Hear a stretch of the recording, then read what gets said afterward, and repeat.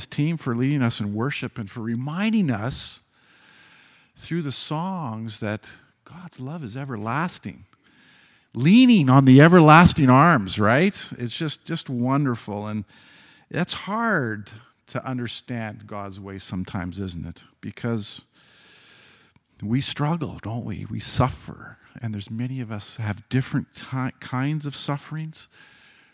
He's not slow in keeping his promise, but there's those of us that have lost loved ones. My brother Ed, losing his mom this week, or the last couple of weeks, and they just said farewell this past Friday. And people that are struggling with health issues, and people struggling with transition in employment, and people that have had health, Sylvain, thank you, Lord, for answer prayer. And we all suffer, right? It's just an overriding sense that we live in a world that's just, it's broken. But God is faithful. And I'd just like to just point us towards some scripture this morning from Romans 8. I won't read the whole, I'll just read a section. But just to be reminded that all of creation has been groaning as in the pains of childbirth right up to the present time. Whereas Romans 8:22. Not only so, but we ourselves who have the first fruits of the Spirit, we groan inwardly as we wait eagerly for our adoption as sons, the redemption of our bodies. For in this hope we were saved, but hope that is seen is no hope at all. Who hopes for what he already has? But if we hope for what we do not yet have, we wait for it patiently. And we're groaning, we're waiting. We're waiting for God to complete that work. And he's doing that work. And just our prayer time already this morning in worship is a reminder that he is not slow in keeping his promise. In the same way, the Spirit helps us in our weakness. We do not know what we ought to pray for, but the Spirit himself intercedes for us with groans that words cannot express. And he who searches our hearts knows the mind of the Spirit, because the Spirit intercedes for the saints in accordance with God's will. So as we just continue in a time of prayer, I just trust that God's hope, the hope that we have in Jesus, would just give us that strength to persevere and to hang on to his promises, that we lean on his everlasting arms. And relationships that we long to have God work. For those, there's many that are praying for broken relationships. And I just heard from a precious sister in the Lord this morning that there's hope there in a relationship that she's been longing to have reconciliation or whatever that is. And I just pray that those of you that have a heart, a burden that they would like to just call out, I pray that you would do that with an expectation that Jesus, who is not slow in keeping his promise, he will keep his promise. He hears us. He's preparing a place for us in heaven. So I'd just like to ask anyone that would like to pray to just lift up their heart to the Lord in time of prayer, and then I'll close off. Let's pray together.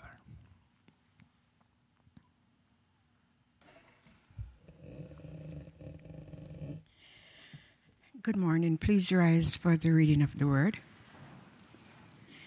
which is taken from Psalm 131. My heart is not proud, Lord. My eyes are not haughty. I do not concern myself with great matters or things too wonderful for me. But I have calmed and quieted myself. I am like a weaned child with its mother. Like a weaned child, I am content. Israel, put your hope in the Lord, both now and forevermore. The word of the Lord.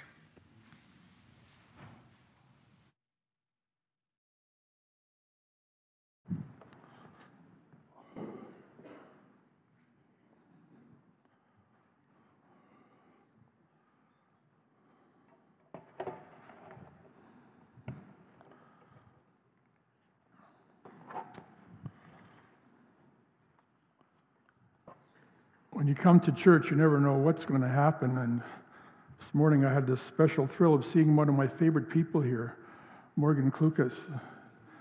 And then as I looked further, I saw there's Liam and Aiden and Jody and Steve as well. So welcome. It's great to see you here.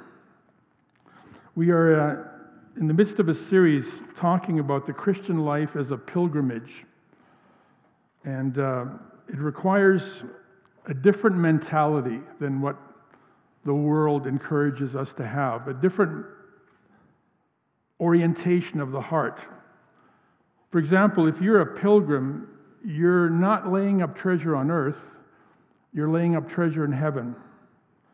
You don't fix your eyes on what is seen because you know it's temporary. You fix your eyes on what is unseen because it is eternal.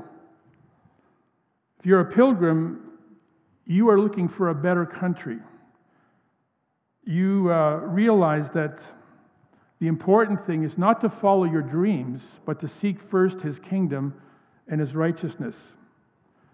Those who are committed to this world only will say things like, it doesn't get any better than this. Pilgrims say, no, you must be born again. Those who are committed to the world want their life to be summarized by the statement, I did it my way. But pilgrims want to say, I did it thy way. Those who are invested in this world are concerned about being on the right side of history, but pilgrims want to be on the right side of eternity. And so it's a totally different orientation of our heart and our mind. Pilgrims have answered the question that Jesus asked in Matthew 16:26. What good will it be if you gain the whole world, yet forfeit your soul? We know that everyone ultimately has to make a choice between the world and their soul. And pilgrims are those who realize the world is not enough. So they're looking for a better country, one that God has prepared for them. And because of that, they realize they're on a long journey. So they have to be patient. And it's also a very difficult journey at times. You face ridicule and contempt, as we saw last week. But we don't focus on what the enemy is doing. We look instead to the throne room in heaven, the throne that is occupied by God. And we adopt a respectful posture before that throne. We don't pester God like impatient lobbyists. Jesus said in Matthew 5, verses 7 to 8, when you pray, do not keep on babbling like pagans, for they think they will be heard because of their many words. Do not be like them, for your Father knows what you need before you ask Him. So if God already knows what we need, then what we have to do above all is to wait patiently and watch His hand until He shows us mercy, because it's all in the hand.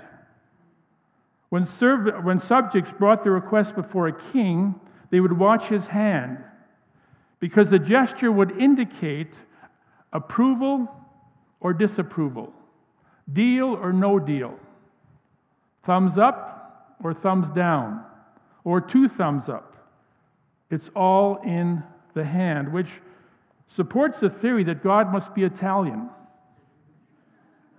Because Italians, it's all about the hands. You know, there's all these gestures going on, and it's amazing.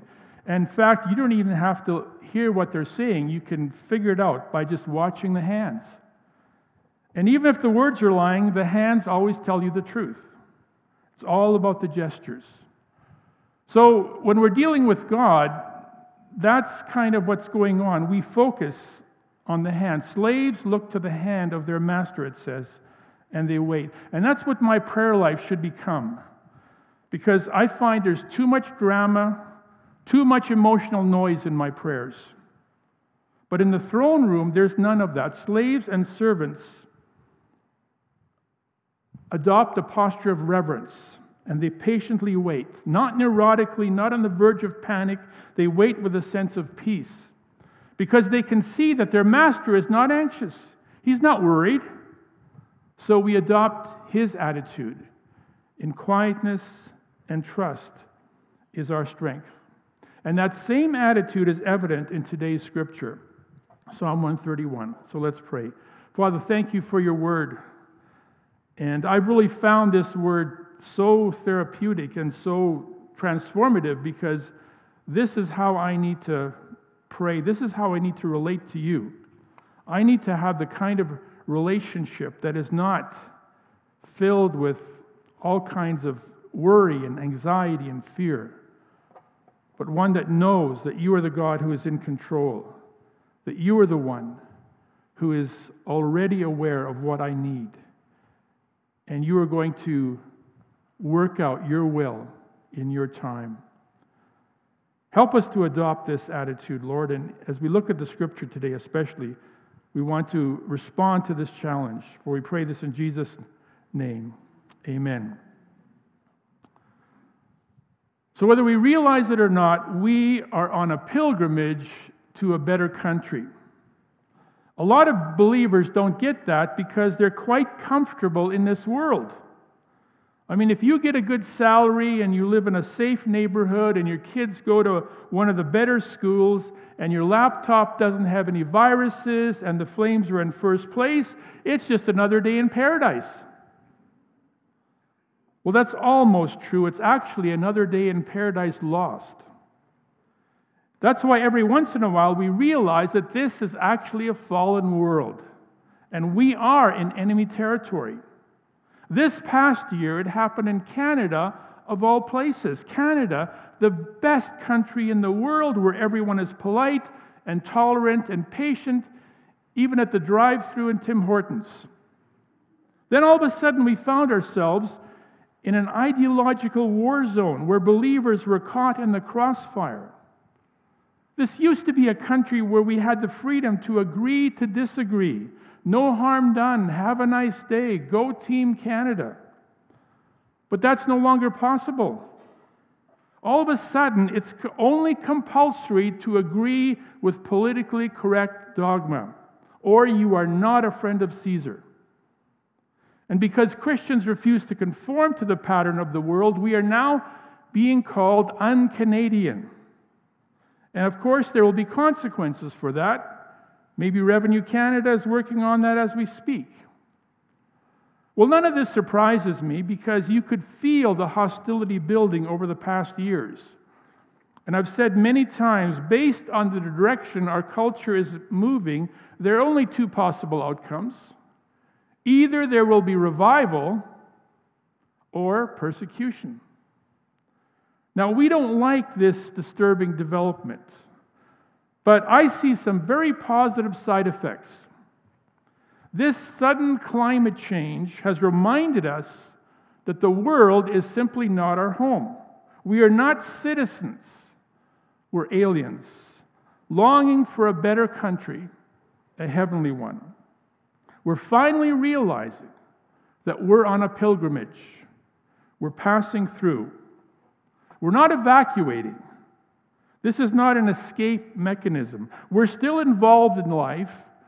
We go to our kids' soccer games and we look for a parking spot at Costco. We do all those things. And we're trying to take as many as possible with us on the journey.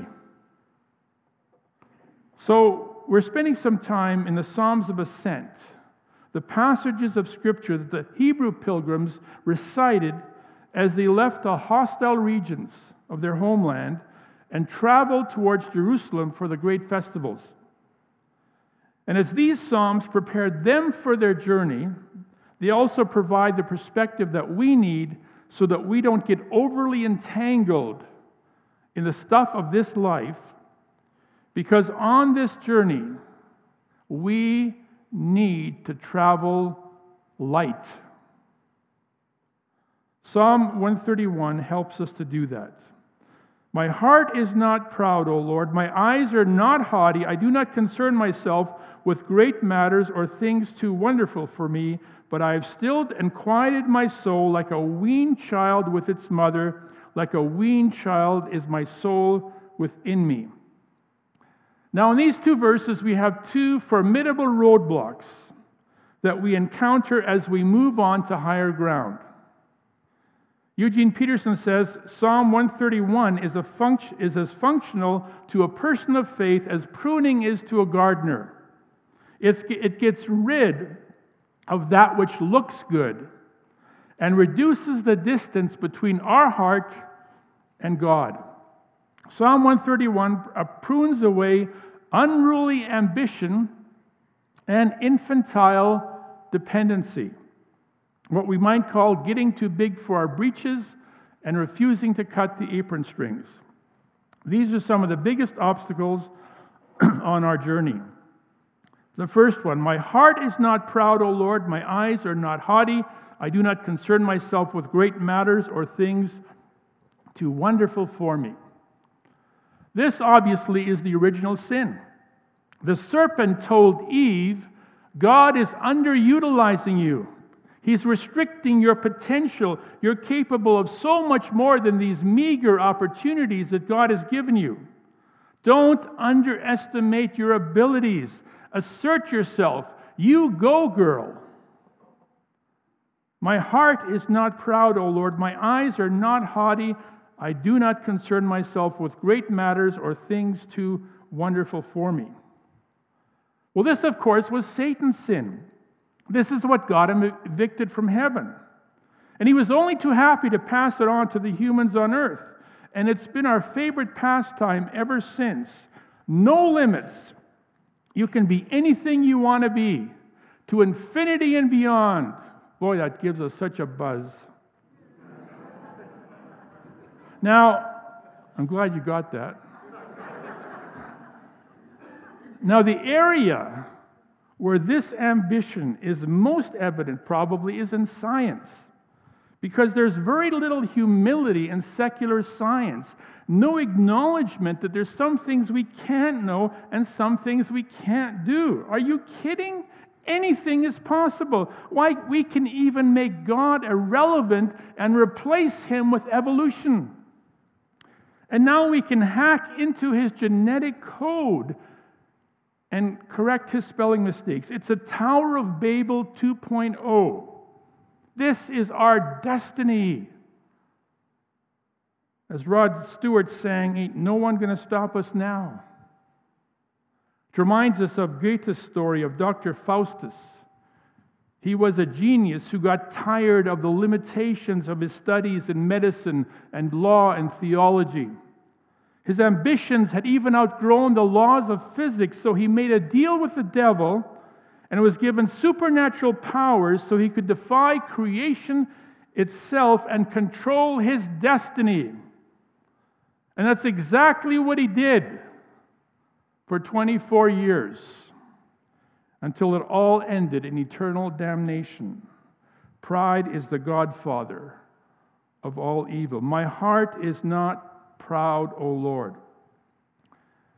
It's a temptation because the world we're passing through is contaminated with pride. Worldly ambition, entitlement. Peterson says our entire culture is Faustian. And it appeals to us. Just imagine to make a name for yourself, to be someone in the world. Look at me, notice me. How do you like me now? It's interesting that the writer of this psalm, David, models the attitude for us. After he was anointed king, David did not hold a press conference or a parade. He went back to herding his sheep. Not very impressive. And he never grabbed for power. He could have killed Saul and taken the throne. He had the opportunity, but he humbled himself and waited for God's timing. This is David's life. My heart is not proud, my eyes are not haughty, I do not concern myself with great matters. See, the problem is ambition requires all of our energy and enormous amounts of time, which means that we have to set aside other pursuits like seeking first his kingdom. There's just not enough time to do both. Ambition is a high-maintenance pursuit. It weighs us down. And pilgrims can't afford that because we have to travel light. So we do not concern ourselves with great matters. It's not about our role or our rank or our reputation or our results. I don't focus on things too wonderful for me. All the fatal attractions of the world, the lust of the flesh, the lust of the eyes, and the pride of life. Instead, my ambition is to pursue God, to hunger and thirst for the living God, and to keep moving toward that better country. As Paul said, forgetting what is behind and straining for what lies ahead, I press on toward the goal.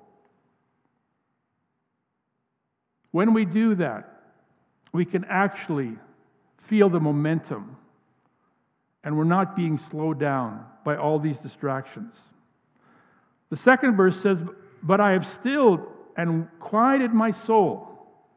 Like a weaned child with its mother, like a weaned child is my soul within me." This is really interesting.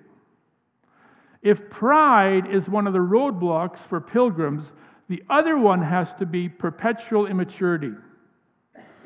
As we pass through hostile regions, we feel vulnerable, we feel intimidated, so we seek the shelter of our Father's arms. God is our refuge, and we all need that in times of danger. But we're not meant to live there indefinitely. It's very comforting, but we're not gaining any ground. The pilgrimage has come to a pause. We're idling in neutral. Some believers have even succumbed to arrested development. They grew up to a certain point, and then when it got too costly or too risky, they stopped. And so 10, 20 years later, they're still there. Not pilgrims, but squatters. The writer of Hebrews addresses this problem in chapter 5, verse 11, where he says, "We have much to say about this, but it is hard to explain because you are slow to learn. In fact, though by this time you ought to be teachers, you need someone to teach you the elementary truths of God's Word all over again. You need milk, not solid food.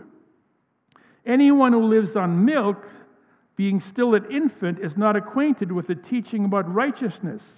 But solid food is for the mature, who by constant use have trained themselves to distinguish good from evil.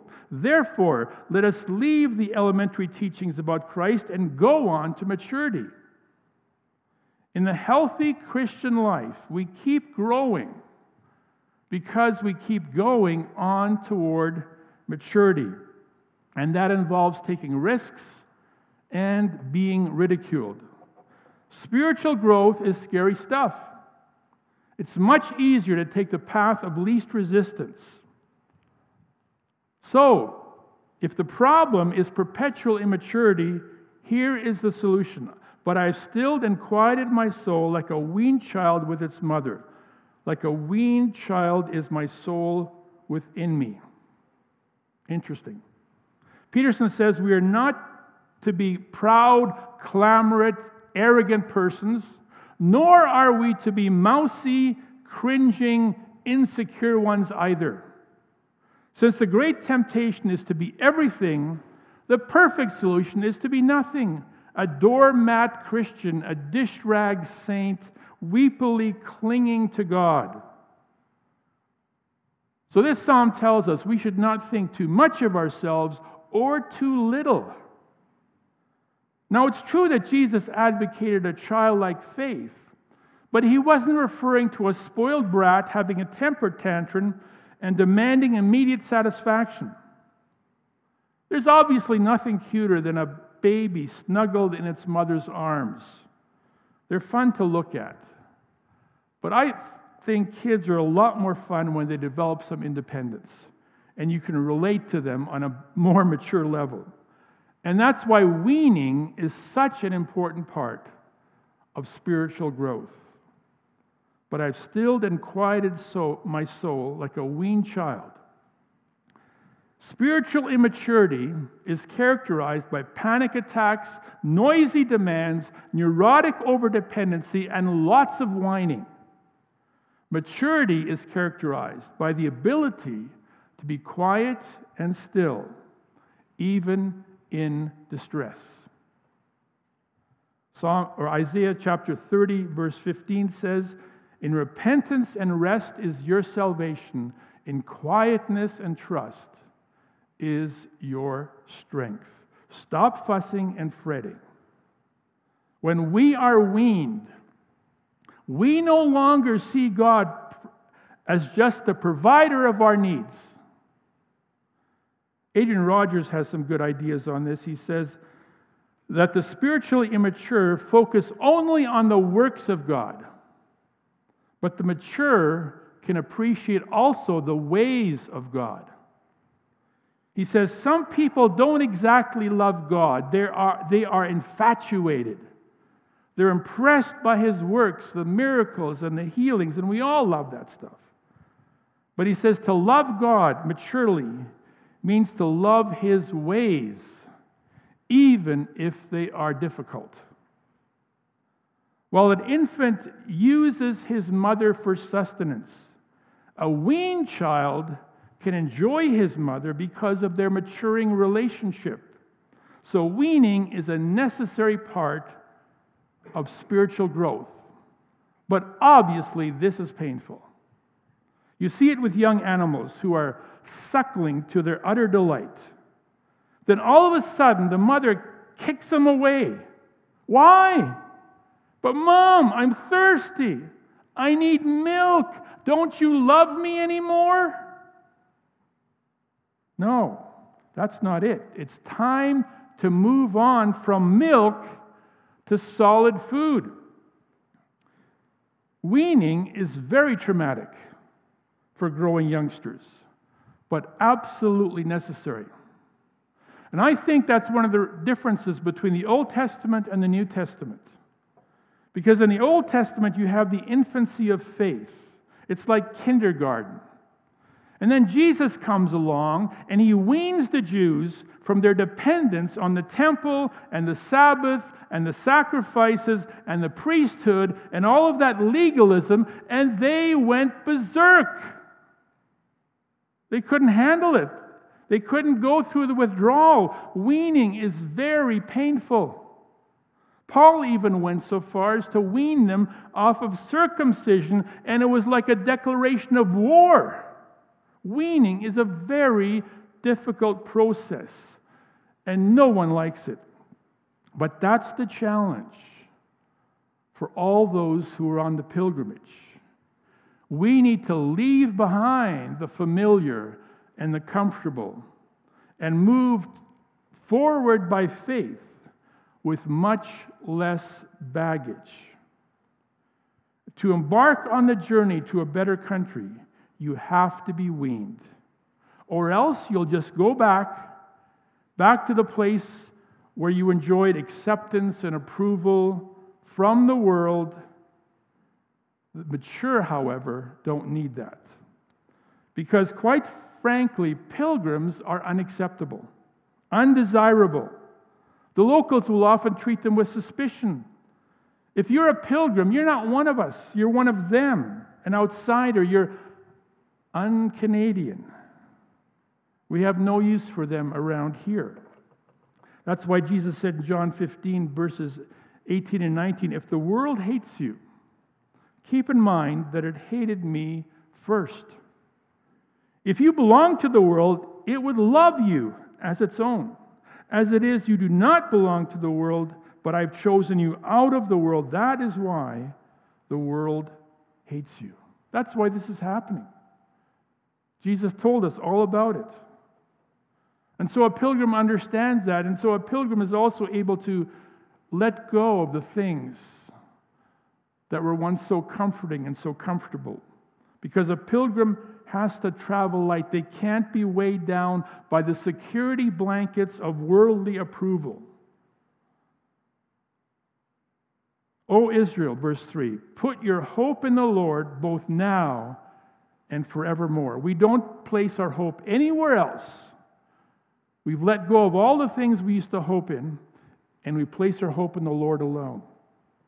You see, spiritual maturity, now listen to this very carefully, because this is what really challenges us.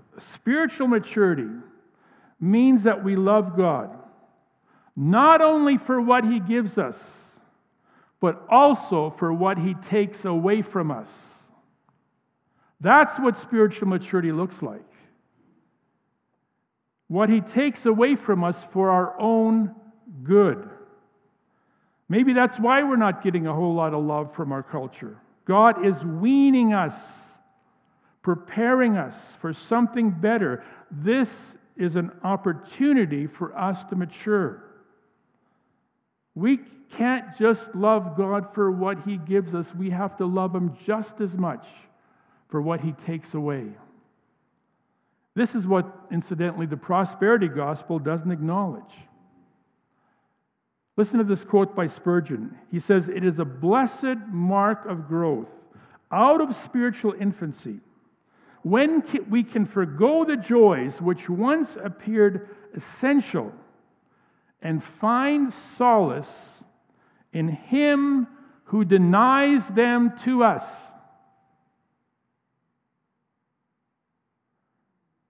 It is a mark of spiritual maturity when we can forgo the joys which once appeared so essential and find solace in Him who denies them to us.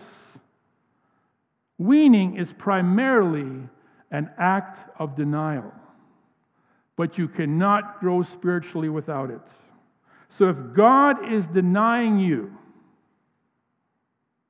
it's because you need to be weaned. He's doing it because you need to grow without it.